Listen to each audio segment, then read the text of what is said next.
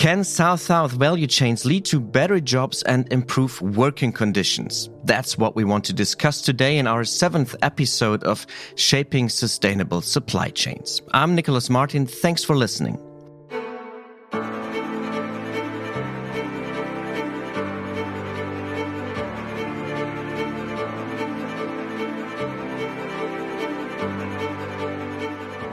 I'm joined by Stephanie Barrientos from Manchester, England, where she leads the Shifting South project at the University of Manchester.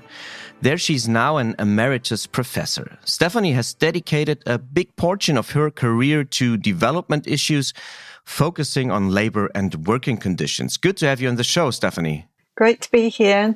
And from South Africa, we welcome Shane Godfrey, who recently retired as Director of the Labour Development and Governance Research Unit at the University of Cape Town. Welcome, Shane. Thanks, Nicholas. Thanks for the opportunity. So why have we asked you to join us? Well, in every episode, we look at current research efforts, and you both have been working on the Shifting South project together, where you analyze how trade is changing in sub-Saharan Africa, as well as its impact on labor conditions. You are leading that project, Stephanie. In a few words, why is the research you've conducted important? Yes. Now, thank you for the invitation to talk more about the research. So basically, we know a lot about global value chains. That's European and North American companies have long sourced products from low-income countries, particularly Africa, Asia, and Latin America. And there's long been issues about working conditions in those global value chains. And civil society organizations, NGOs, and trade unions have often campaigned against the big retailers. And as a result, they've introduced codes of labour practice to ensure minimum labour standards are adhered to. But what we've seen over the last 10 to 15 years is an increasing growth in trade between countries in the global south, between countries in Asia, Africa, and Latin America, or within those regions. And these are led by retailers in the same regions, either African retailers or Asian retailers or Latin American. And Africa in particular, sub-Saharan Africa, has received less attention than Asia and Latin America. But we also know that there are important retailers, particularly South African retailers, supermarkets, clothing retailers, that operate not only in South Africa, but across sub-Saharan Africa in many different countries. And what we wanted to find out, they coordinate their value chains in very similar ways to global retailers, but aren't necessarily under the same kind of civil society pressure. And what we wanted to find out was how these regional value chains operate in sub-Saharan Africa, and the extent to which working conditions for both workers, wage workers, and also small-scale farmers are improved or looked after in those types of value chains. And before we go into the details, the results of your research, just explain us a little bit more about the sectors you've been looking at. You told me, Shane, for instance, you looked at garments. Why is it relevant to sub-Saharan Africa? Well, it's important because it's a light manufacturing sector. So it obviously is relevant for industrialization and development in the sector. But it also, in Southern Africa, you've got an interesting mix of sectors, really to a large extent driven by the South African market, which is by far the largest market in the region. And its market has, since the mid-90s, been penetrated very extensively by cheap imports from East Asia, mainly China. And in a sense, its well-established clothing sector, which supplied the domestic market, went into decline. One could even call it a crisis. On the other hand, you had sectors starting from scratch in the 90s in countries like Eswatini and Lesotho, purely driven by foreign direct investment, mainly from Taiwan and China, which were entirely oriented to the US market and, really benefiting from the African Growth Opportunities Act, AGOA. Over time, there's been a shift. Some South African manufacturers have moved to Eswatini and Lesotho and set up factories then and continued exporting back into South Africa, there's been a growing regional value chains and regional trade in clothing developing. And initially driven by those South African manufacturers that were relocating, but then they've been followed by the Taiwanese and Chinese investors who have started penetrating the South African market from Lesotho and Eswatini, particularly after Eswatini was suspended from AGOA over labor rights issues and now is 100% supplier of the South African market. They've provided a very interesting mix of global value chains and regional value chains, all in a sort of quite dynamic process at the moment, which we were able to study. And when we talk about garments, what are we talking about? What kind of clothing? Is it something particular that we're talking about? No, it's a wide range of clothing. I think mainly Eswatini and Lesotho is supplying to the US. It's pretty much fairly low value added standard garments, but the South African market and the South African manufacturers supplying that market, it's a wide range of garments and supplying from this discount value end of the market through to the higher fashion end of the market. And Stephanie, you already mentioned at the beginning the supermarkets. You looked at horticulture. Did you look at a very specific value chain there? Yes. In order to trace the research and to do the research in an in-depth way, tracing all the way through to workers, we focused on fresh fruit and vegetables. But specifically in Kenya, we looked at avocados and peas and beans. And then in South Africa, we focused on apples. And we chose those because they are products which are produced and retailed by supermarkets not only within South Africa and Kenya, but they're also traded within the region and they're traded globally. So they were just selected because they were a good comparison. In South Africa, it's mainly wage workers who are involved in the production of apples. And in Kenya, it's some wage workers, but the majority is smallholders who produce the avocados and beans and peas. Mm.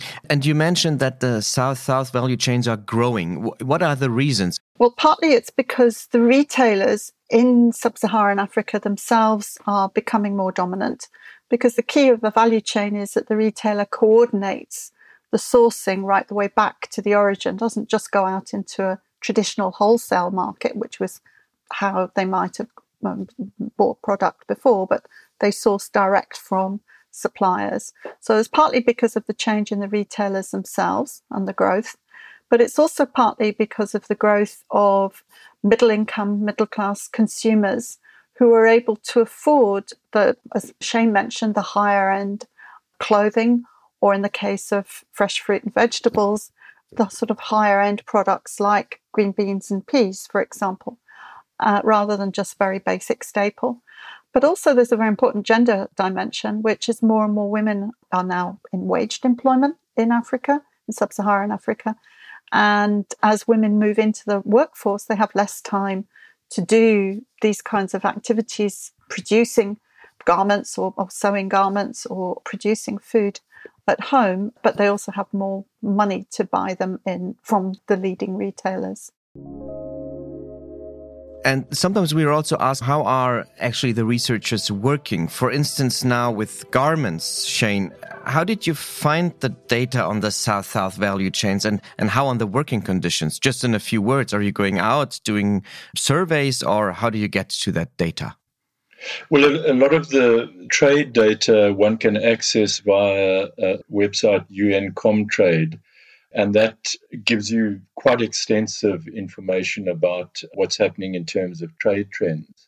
But for the rest, a lot of our research was done at factories, finding out about conditions at factories and speaking to managers about why they might be changing, preferring different markets to supply into. And of course, a lot of interviews with trade unions and policymakers in government in South Africa, Lesotho and Eswatini. So you told us that we have growing regional but also domestic markets, which led to growing business opportunities, stronger middle class, you mentioned, and therefore stronger ties in South-South value chains. But African producers have also well-established supply chain relationships with retailers based in Europe and North America. You already mentioned that. How would you describe the interconnections between the rather new South-South value chains and the older North-South value chains? Stephanie? Yes, well, we found this was partly what we were investigating, was how these value chains interconnect. And we found slightly different results for fresh fruit and vegetables compared to garments. So for fresh fruit and vegetables, what we found was that the African retailers source both from suppliers who also supply Europe, particularly in fresh fruit and veg, it's more Europe. But they also source directly from suppliers within Kenya and South Africa who do not also supply into Europe. And in fact, we also found that where they don't get sufficient supply, they will also go to the more traditional wholesale markets. So we actually found a sort of overlap in the fresh fruit and vegetables between the different supply chains at the point of the African supermarkets. But now let's look at the results. Did you find out who's more responsible for the value chain when it comes to job, when it comes to good conditions? Is it the northern retailer, the buyer that applies, like you said, private standards, or is it the southern retailer who is ensuring better working conditions? Shane, what did you find out? Well, if one takes a step away from the public governance and what the state has introduced in terms of setting labor conditions, and looking at what the retailers are requiring their suppliers to comply with, one finds a major difference between private governance in US-oriented value chains, where those retailers are under consumer pressure regarding working conditions at their suppliers and have a quite well-developed corporate social responsibility program at those suppliers. That's very different at the regional level in garments. There's somewhat of what we were calling a private governance void when one looks at the South-South value chains. How that plays out in terms of the actual standards on the ground, I think is a more complex question, because I think public governance plays a much bigger role than private governance in terms of setting those minimum standards. Before we go into the lessons that derive from maybe both sectors, maybe you want to tell us, Stephanie, what your research said about the horticulture chain. Did it show the same, that northern retailers with their private standards are, let's say, more responsible than southern retailers that are not actually guaranteeing any standards? Yes, we found differences between the different types of retailer within sub-Saharan Africa.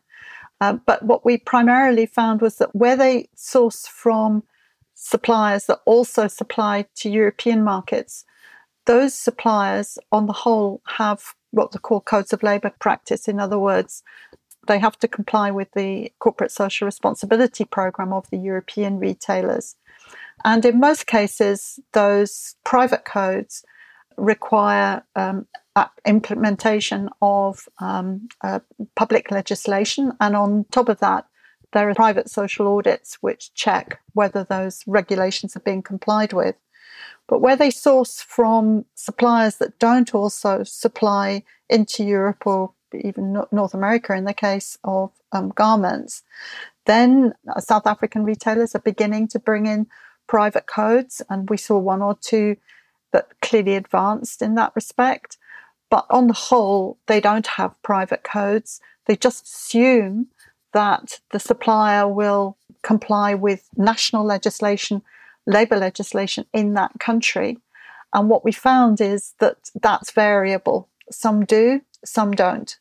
But in both cases, fresh fruit and vegetables as well as garments, in Kenya and in South Africa, they have quite good labour laws. But what we also saw in the research is that in both cases, in different ways and to a different extent, the governments are getting more involved in overseeing and monitoring the value chains. And to some extent, that's now bringing in issues around labour standards and the implementation of better labour standards. So what you're saying is that the private standards northern retailers apply They are better than the standards, the national standards we found in the countries you analyzed. Yes, but don't forget all the main codes of labour practice have two elements to them. One is that they have their own set of standards, which are largely based on the standards set by the International Labour Organization, but they also require that the suppliers comply with national legislation in their own country, and whichever is higher.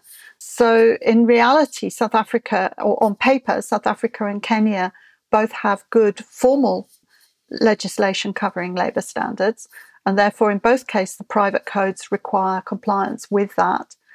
And they help to enforce that. They play a role.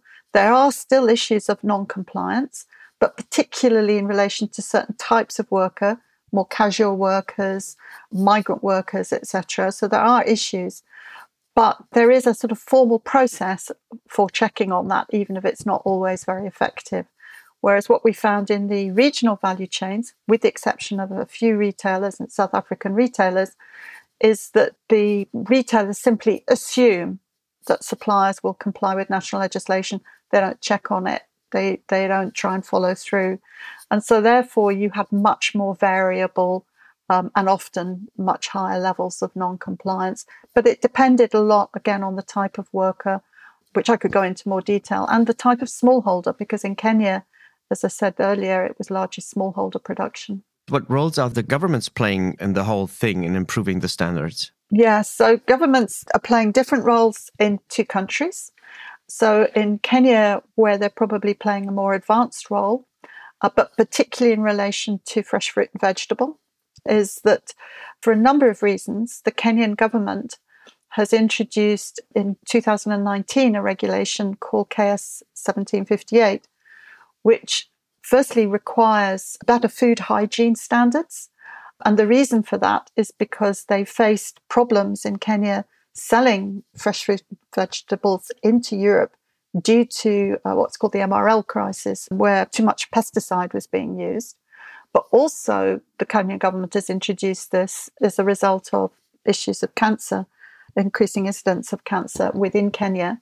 So what the public governance of food safety standards requires is traceability from the retailers, whether they're global or domestic or regional, right the way through to the producer to check that food safety is complied with.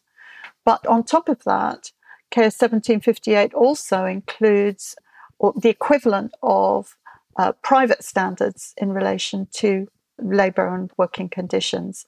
That's relatively new. It was too early to know how effective that law is. In South Africa, what we found was that both in garments and in horticulture, is that government is getting much more involved in overseeing domestic value chain. In garments, it's through what's called the master plan. In horticulture, it's through value chain roundtables. And to some extent, but in both cases, they include cooperation with trade unions and civil society in developing these plans. But at the moment, they're voluntary. They're not regulatory. In other words, retailers choose to comply with them or volunteer to comply with them. And so it's still at a very early stage, but we definitely in both countries see governments getting more involved than they were previously in overseeing the value chain. Shane, do you want to add on that with respect to garment as well? I would just add to what Stephanie has said by focusing on the regional dimension. And I think what's important is that the various regional trade agreement and the Southern African Customs Union is the absence of social clauses dealing with labor conditions related to goods that are being traded. What our research pointed to was something of a void in terms of labor conditions governance at the regional level. And I think that's a key issue for future policy. So let's sum up a little bit. We talked about the South-South, growing South-South value chains, and you also said that with some exemptions, you can see that labor conditions between South-South are not better rather worse than with North-South connection. And you also said that governments play an important role in setting up those standards. So let me ask you, and it might not be connected to your study, but why are governments lacking these standards? Is this somehow kind of laziness in the sense, okay, let's make some business? Or would you say it's just an awakening starting, a slow sensitivity that this is needed? What are the reasons? What do you think? Yes, I think there are a number of drivers here. As I mentioned earlier, both South Africa and Kenya do have relatively good labour standards in the legislation on paper.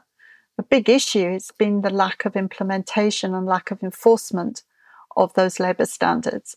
And that's for a number of reasons, partly just simply resourcing of labour inspectorates, but also in this case of Kenya, where it's smallholder agriculture, these are very dispersed, small-scale farmers who do employ and do use informal workers, casual workers, but where it's very difficult to enforce labour standards. So I think there are multiple reasons. I think the reason, though, why governments are now becoming more or beginning to be more concerned about labour standards in the value chain is partly because of the growth of retailers within South Africa and Kenya who also want, or potentially at least, under more pressure from civil society to ensure better labour standards in their value chain. So this is at a very early stage.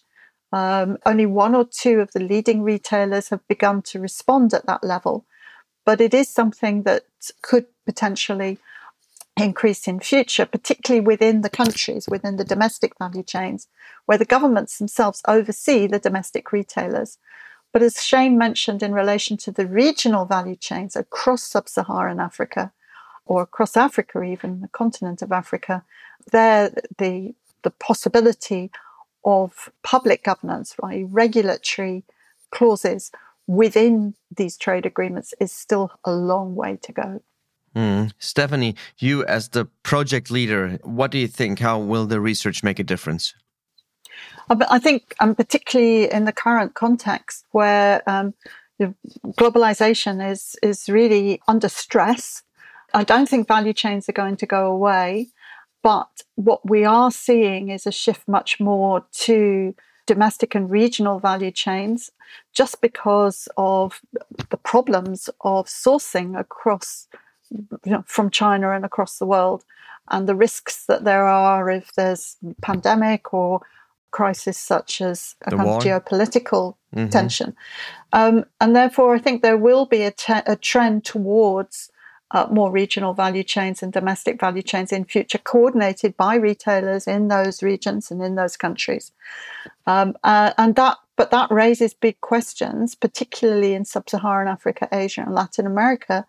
Does this also mean decent work for workers in those same countries? And don't forget, those workers are also the consumers in those countries, so they have a potential role to play in supporting the expansion of regional value chains and domestic value chains. So I think this is a long process that we're engaged in, but I think the research will inform policymakers both how this is evolving, where the gaps are, and the kinds of strategies and policies that would be needed to improve decent work.